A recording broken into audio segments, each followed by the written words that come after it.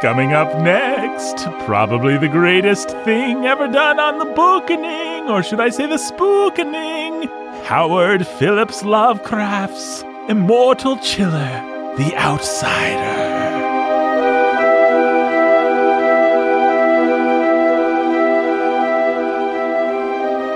Good evening, everyone, and welcome to the spookening, the scariest podcast of them all. Or should I say, Podghastly, the ghastly effect of horror as we read the scariest of stories in this special spooktacular horrific week of scariness. And this is actually Halloween. This is actually Is this Halloween today? Yeah, the 31st. That's right. Halloween. Kids will be getting candy with razor blades in it and other such spooky I feel like the mysterious things. Phantom needs to show up. Does this mysterious Phantom need to show up? He might before all said and done. Oh, no, I thought he was dead. You never know. I think he had like a roof fall on him last time or something. I don't know. I really don't remember. I don't either. It's not like I was here for it anyway. Brandon, of course, you are the... this is day 4, and we've been going a little insane, but you are the... I'm your humble and obedient ghost, I should say, first of all. And you are the scholar... No, the mauler who's the scholar who's a mauler of bleeding. Yeah. That's what you are. Brandon Chast Fiend. The squalor. The squalor. Like urban decay. Pretty spooky. It's real scary. Yeah, it's scary stuff. I'm a ghost Brandon, too. You are also Ghost Brandon, that's right. And speaking of Ghost Brandon, we have his comrade in arms, none other than Beastmaster Funky Town himself. Jake Menskiller, the pastor who's a master of feeding on flesh. Changed it up. What do you think? You like that? You feeling it? Not really. Not really? You want to go back to pastor who's a master of bleeding? Whatever. I think you've been complaining in this series about kind of the passivity of bleeding, like you're just bleeding out or something. So I wanted to give you something a little bit more diabolical and active and proactive. You're feeding on flesh, like a zombie or a vampire. Do you want that? Sure. All right. He's the pastor who's a master of feeding on flesh. Good. People like it so much when I say that phrase. Now, flesh is just such a nice word. Flesh is a wonderful word. Flesh. Yep. Flesh. Moist flesh. Oh boy. His nails on a chalkboard. That is nails on a chalkboard. All right. No more uses of the word flesh in this story. But and by the way, speaking of flesh, not a lot of flesh on this character. No, man. He's all bones. He's all bones. Dried flesh, maybe. Yeah, dried. It's not moist, that's for sure. No. This is like the most unmoist flesh you could hope to encounter. But seemed like a nice enough guy. He did seem like a nice guy. Stuck in that castle. Yeah. Underneath a graveyard somewhere. He was able to kind of write. He was able to kind of write. I mean, it's about the quality you would expect from someone who was trapped in a castle for years and that's absolutely partly right. dead. And you know who else was partly dead and could barely write? Howard Phillips Lovecraft. Well, nice transition, Nathan. A very sickly man and a very bad writer, but very influential. And I'm going to provide context on this one. Brandon, is that okay with you? That's fine with me, Nathan. Because I am a fan of weird fiction, and Howard Phillips Lovecraft is the prince of weird fiction. He invented weird fiction. I think he may have coined the term weird fiction. So, Lovecraft, born in 1890, lived until 1937, 47 years young when he died. And I'm not going to get into a bunch of stuff about Lovecraft. This is just going to be a quickie. I think we'll actually come back to Lovecraft because this is not the best example of his work. It's not really a representative example of what's good about Lovecraft, or at least what people like about Lovecraft at all. I thought that this one would be a better story for us to do as a standalone because it kind of works as a standalone, whereas a lot of his other stories, you kind of have to get into the whole Lovecraft mythos to understand, but this is a very atypical Lovecraft story. Anyway, who was Lovecraft? He was a misanthropic jerk who lived out his life on a meager inheritance and thought that he could be a writer. That's basically all you need to know about him.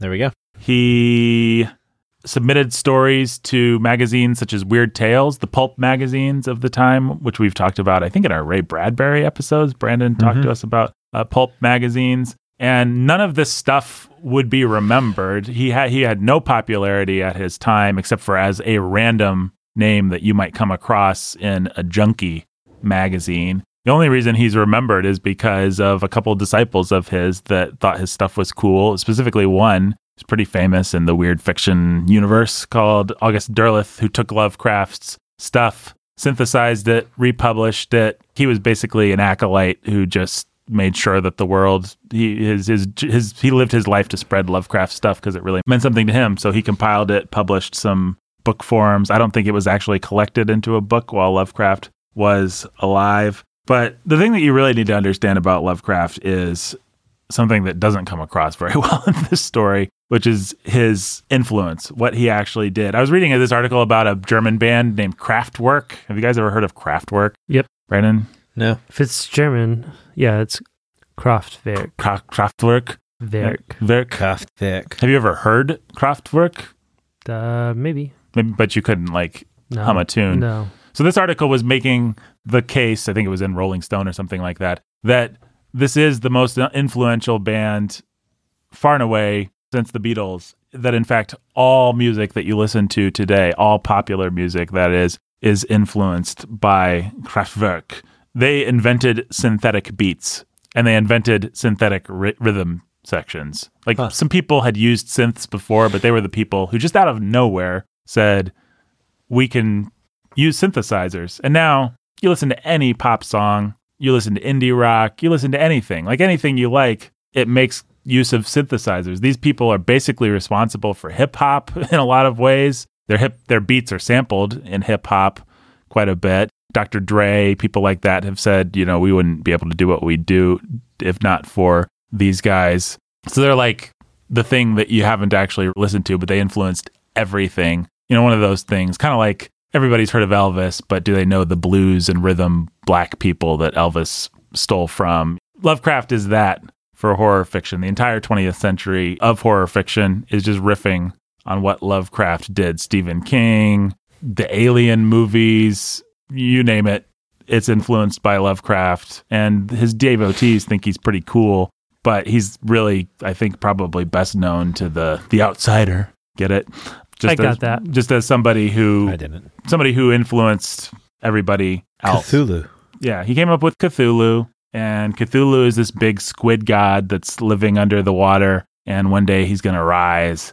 It's going to be very bad. He's become something of a symbol for nerd culture, right? Oh yeah, Cthulhu? Absolutely. Well, he's just, I think the internet is one of those, the internet has brought together all the people who thought they were the only person who knew who Lovecraft was, and it turns out that there's a lot of us. You all crawled out of your castles at the same time, and now you worship at the pyramids together. Right. Well, so that last part where he's worshiping at the pyramids, that's kind of quintessentially Lovecraft. The idea that there's these dark things that are going on that he can join up with, that's pretty Lovecraft. The idea of a corpse guy living in a graveyard is pretty cheesy, actually, compared to what Lovecraft would usually do, because what he did really well was cosmic deities like Cthulhu. The idea, his innovation was basically the universe doesn't care, and there's a bunch of monsters out there, and they aren't like Dracula or Frankenstein. There's nothing human about them. There's nothing religious about them. They're not perversions of things that come from folklore. Or if they are related to folklore, it's the monsters and the gods and the Greek myths. They're just other. A good example of something that's in the lineage of Lovecraft would actually be that the original Alien movie, right? The astronauts just stumble across a creature, and this creature is more powerful than them, and it simply exists to feed on them. And it's just this other thing. It's just the idea of outside entities. That's his big contribution, and everybody from Stephen King to all the greats, Brandon, they've riffed on it. So that's Lovecraft. And somebody sent us an email asking us to talk about Lovecraft. So here we go. We will read, one day we will read The Call of Cthulhu, or maybe At the Mountains of Madness, which are much more in line with everything I've been talking about. This is an early Lovecraft story. It's kind of cheesy. Lovecraft really liked this guy named Lord Dunsany. I don't know if you guys have ever heard of him. He's like a fantasy writer from, I think, the Victorian era. And he was both he and Edgar Allan Poe, who were big influences on Lovecraft, were really verbose arch overwriters. And you can tell that Lovecraft kind of fell in love with that. And he got better as he went on, but this is an early one, and he is really reaching for that ornate style. You know, he probably read The Mask of the Red Death right before he wrote this thing and thought, I'm gonna do you one better, Poe. And so, boy, was he wasn't reaching. He was running through those fields. He was running through those fields. Well, Jake, I promised last week that you would read last week. Wow. Yesterday, that you would read the first sentence of this bad boy. Yes. Unhappy is he to whom the memories of childhood bring only fear and sadness. We need a little bit more. Wretched is he who looks back upon lone hours in vast and dismal chambers with brown hangings and maddening rows of antique books, or upon odd or upon odd watches in twilight groves of grotesque, gigantic, and vine-encumbered trees that silently wave twisted branches far aloft. Yeah, that's such a lot the gods gave to me. Well, you know, all the people, to me, all those people, the are dazed, the disappointed, the barren, the broken, the barren. And yet I am strangely content and cling desperately to those sere memories when my mind momentarily threatens to reach beyond to the other. That's fantastic. Doesn't that just capture the experience of every one of us? I remember now reading this and thinking about somebody that we used to make fun of. That line in particular, it's amazing. He lost me at that point because, sure, unhappy childhood. People are wretched if they can look back at it. But as soon as he started saying wretched are those with like the brown papers and all that, I'm like, and the vines reaching. Yeah. Wretched is he who looks back upon lone hours in vast and dismal chambers with brown hangings and maddening rows of antique books. That doesn't sound so bad. Or upon odd watches in twilight groves of grotesque, gigantic, and vine-encumbered trees that silently wave twisted branches far aloft. Yeah, there's nothing I hate worse than what? Looking on enchanted groves of vine-encumbered trees that wave. I can't even recreate one of those things for jest. Oh, boy. Poor guy. All I those know antique not books where and trees. I was born. Well, another big influence of Lovecraft, it was actually Mr. Blackwood, who we'll talk about tomorrow, and I think Blackwood was better. But yes, Blackwood was better. But at least the Willows. At least the Willows. Yeah. Well, and I've read some of his other stuff, and I think some of it's pretty good. But let's talk about this story, The Outsider. All right. So spooky. Let's for people who haven't bothered reading it, we should just tell people what happens in this story. So there's this guy, and he's in this dismal castle thing, right? Yeah, with enchanted dank walls and a stank to the whole place, like corpses, cobwebs everywhere, and everywhere you look there, cobwebs, but lots of antique books. He finds himself, to not really be repulsed by the skeletons and things in the crypts, and he thinks that's weird. Yeah, well, that's pretty weird. Yeah, he's not repulsed by them. He finds a lot of time to read. And in his reading, he becomes enchanted by the idea of seeing light because he's never seen light before. Nope. The moon and the stars. And so there's this one tower that reaches up, but the stairway runs into the wall. But it keeps going up, and so one day he decides to climb it. And he climbs, and then he bumps his head against the floor. Now, our listeners are probably really scared, Brandon. I hope it's going to be okay. Just hang on, readers, our listeners. I hope it's not. And so he pushes the stone up a little bit and manages to get into this area that it's like a big chamber. And he runs to a window hoping that he will see what he's been longing to see his whole life, which is light. And he sees the moon. Yeah. And the moon sees me. But he looks out and it's not what he's expecting, though, because he's expecting to see the tops of trees. What he sees instead is the ground. And bum, gravestones. Oh my. So he climbs out of his window, goes through this graveyard. He sees listeners. He sees a chapel, but then in front of him he also sees a castle.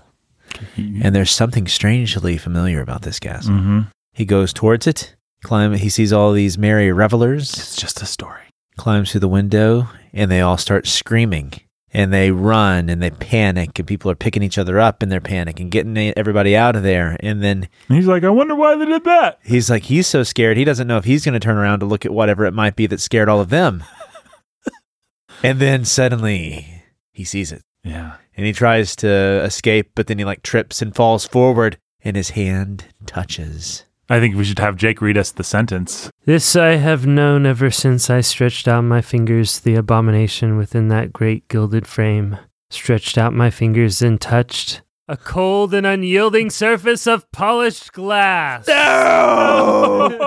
It was a reflection! Wow. The gilded arch was a mirror. I love it your when they heart have out, Rod spell Serling. it out. It's always so fun. Well, and by the way, Jake read that properly because the thing about the glass is all in italics. Yeah, polished glass. No! Listen, in Lovecraft's defense, he wrote this for a pulp magazine. He had no dreams of posterity. I mean, this was like they'll pay me a penny per 2 words or something, which you can definitely tell they were paying per the word the way he wrote this thing. Apparently, it was better than a lot of the other stuff because it's what's the word? What's the phrase? It's lasted. It's endured. It's stood the test of time. That's what I was looking for. And people still read this stuff and they like it. Words. And I've read some of the, I've read like old weird tales just to see what it's like. And actually, you can tell when you look at the context that here's a guy who's doing something interesting where a lot of people are just hacks. He was trying and he was being interesting, but he also was just not a good writer at all. At all. He was really bad. Polished glass. It's like the kind of thing that we made fun of a couple of times with our narrator on the Ville. Yeah. Just a pit into never-ending nightmare. Yeah, exactly. Yeah. I don't remember exactly what it was, but something like that. Yeah, just the horrors of it all. Well, what else do you guys want to say about The Outsider? Unfortunately, I did not read this with my students, so I have no insightful comments to make about whatever this. And then I have nothing to riff on and pretend like I have something to say. But it kind of isn't in Saki to show you that Saki is a different class of writer. Mm-hmm. At least there was something to say about the Saki story. I mean, what are you going to say about this?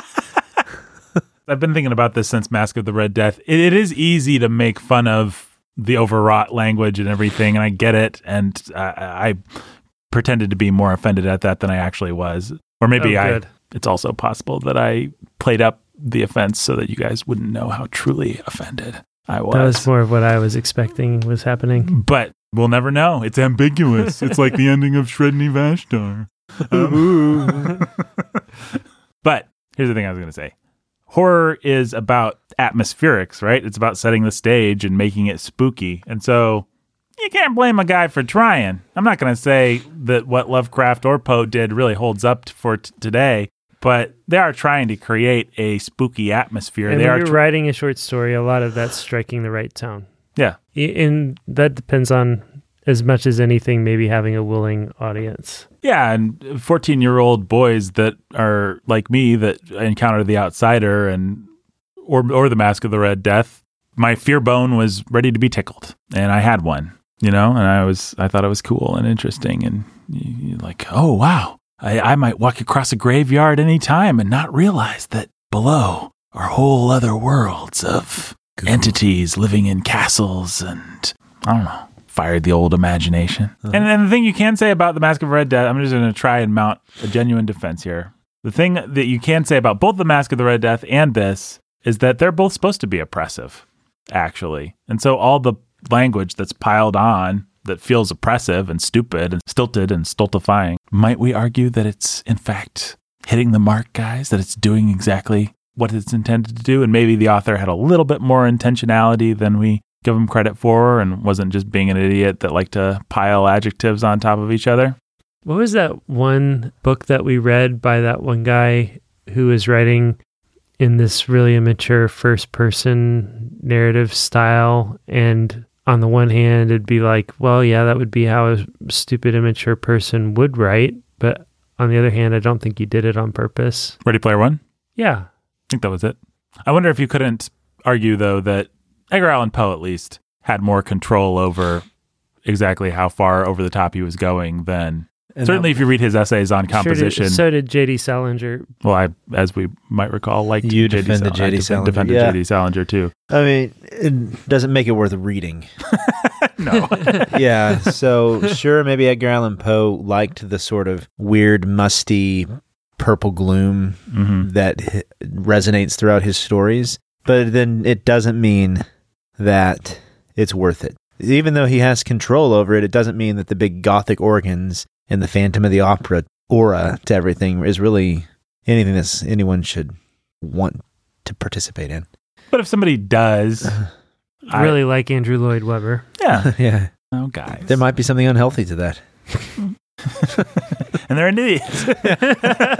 I mean, I'm literally about to... So today in class, Edgar Allan Poe came up, and I said, I really don't like that guy. And then I had a student who really took offense to that. And I said, well, do you want to argue this out? And so tomorrow we're going to be reading a Poe story. And then we're going to fight. What are you going to read? I'm not sure yet. What should we read? The Mask. Should we read The Mask? Telltale. Yeah, Telltale. Left an impression on all of us. Yeah. It's the best way to give Poe the best chance. Yeah, to give Poe a chance and to throw a bone to your poor student who you're going to tear to shreds. I think that's true. Yeah, because he said, it was sad. He said, you just like winning arguments, don't you? Well, the thing that I would say about Poe, this is the same argument I made 2 minutes ago, but I'll make it again. Somebody like Ready Player One guy, what's his name? I want to say Ernest Salinger, but that's Klein. Not right. Ernest Klein. He is bad. He is trying to do things and failing. I would say we could at least give Poe this. Poe is succeeding at being exactly the Poe that he wants to be. You could say that that's trash. Well, yeah, if you're doing a comparison contrast between Poe and who's this guy? Salinger. No, the guy with the ironic. No, this guy with an ironic name. Lovecraft. Yeah. Because he doesn't love craft. Right. Yeah. No. No, he doesn't. Lovecraft, I think, is more like a Klein in that he wanted to do something, but he just lacked the talent. Yeah, it's that second sentence that Jake read. It's risible to use a word.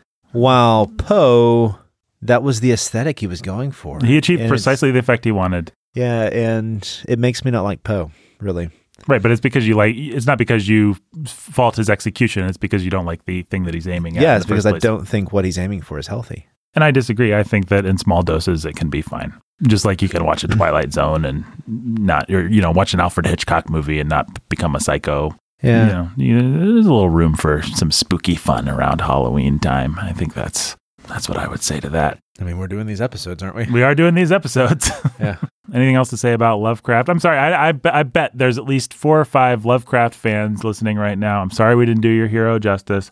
I like him too, but I think this one is pretty cheesy. One day I'll get the fellas to I won't get them to but I'll get them to read The Call of Cthulhu or At the Mountains of Madness. And I want to read a Cthulhu story. That's probably what we should have done. I don't remember what I was thinking when I decided to do The Outsider. It's short. Yeah, it's short. And we had to do 5 of these. And Lovecraft is master, and we'd get a lot of interesting, fun context out of it. Yep. We already had our long one with the Willows. We did, which we will talk about tomorrow. And let's get there another day, as young Annie told us. The only way to get to tomorrow, though, is to do a few more donor shout-outs. People will remember we are shouting out the donors over the course of the week. So let's scream out Benny and Dana. Die. Fearbius. Die! And let's scream out Scarrick and Cathersin from Yon Window Breaks. Oh! And of course, Pro Death, Sore, and Lady X. Pro Death, Sore, and Lady X. And of course, Lavender's Scream, Dylan. Ah! Whoa, that woke me up. And Noah Constrictor is already scary enough, I guess. Noah Constrictor's already scary enough, I guess. Ah! And Scaracheap. Oh! And Natalie with a battery of kung fu disastery. What Nathan said. Ah! And the scare and fragrant maiden Scully. And Mulder. Oh. I'm sorry, guys. I choose to believe. Yeah, he does. He did that, Mulder. Scully, not so much. Guys, I'm sorry. The Halloween puns weren't really tripping off my tongue today. I know our listeners are disappointed, and I feel bad. It's fine, Nathan. You can support The Bookening at patreon.com/The Bookening. Now, today is Halloween, so we've either got our $1,000 a month or not, and we will either be marching around the courthouse or not. But either way, you should still get us to $1,000 by next year so that we can make a year out of Tolkien. Scream! There we go. Brandon's bringing up the rear. And what better note to go out on than that? Not with a whimper, but a bang. Yeah.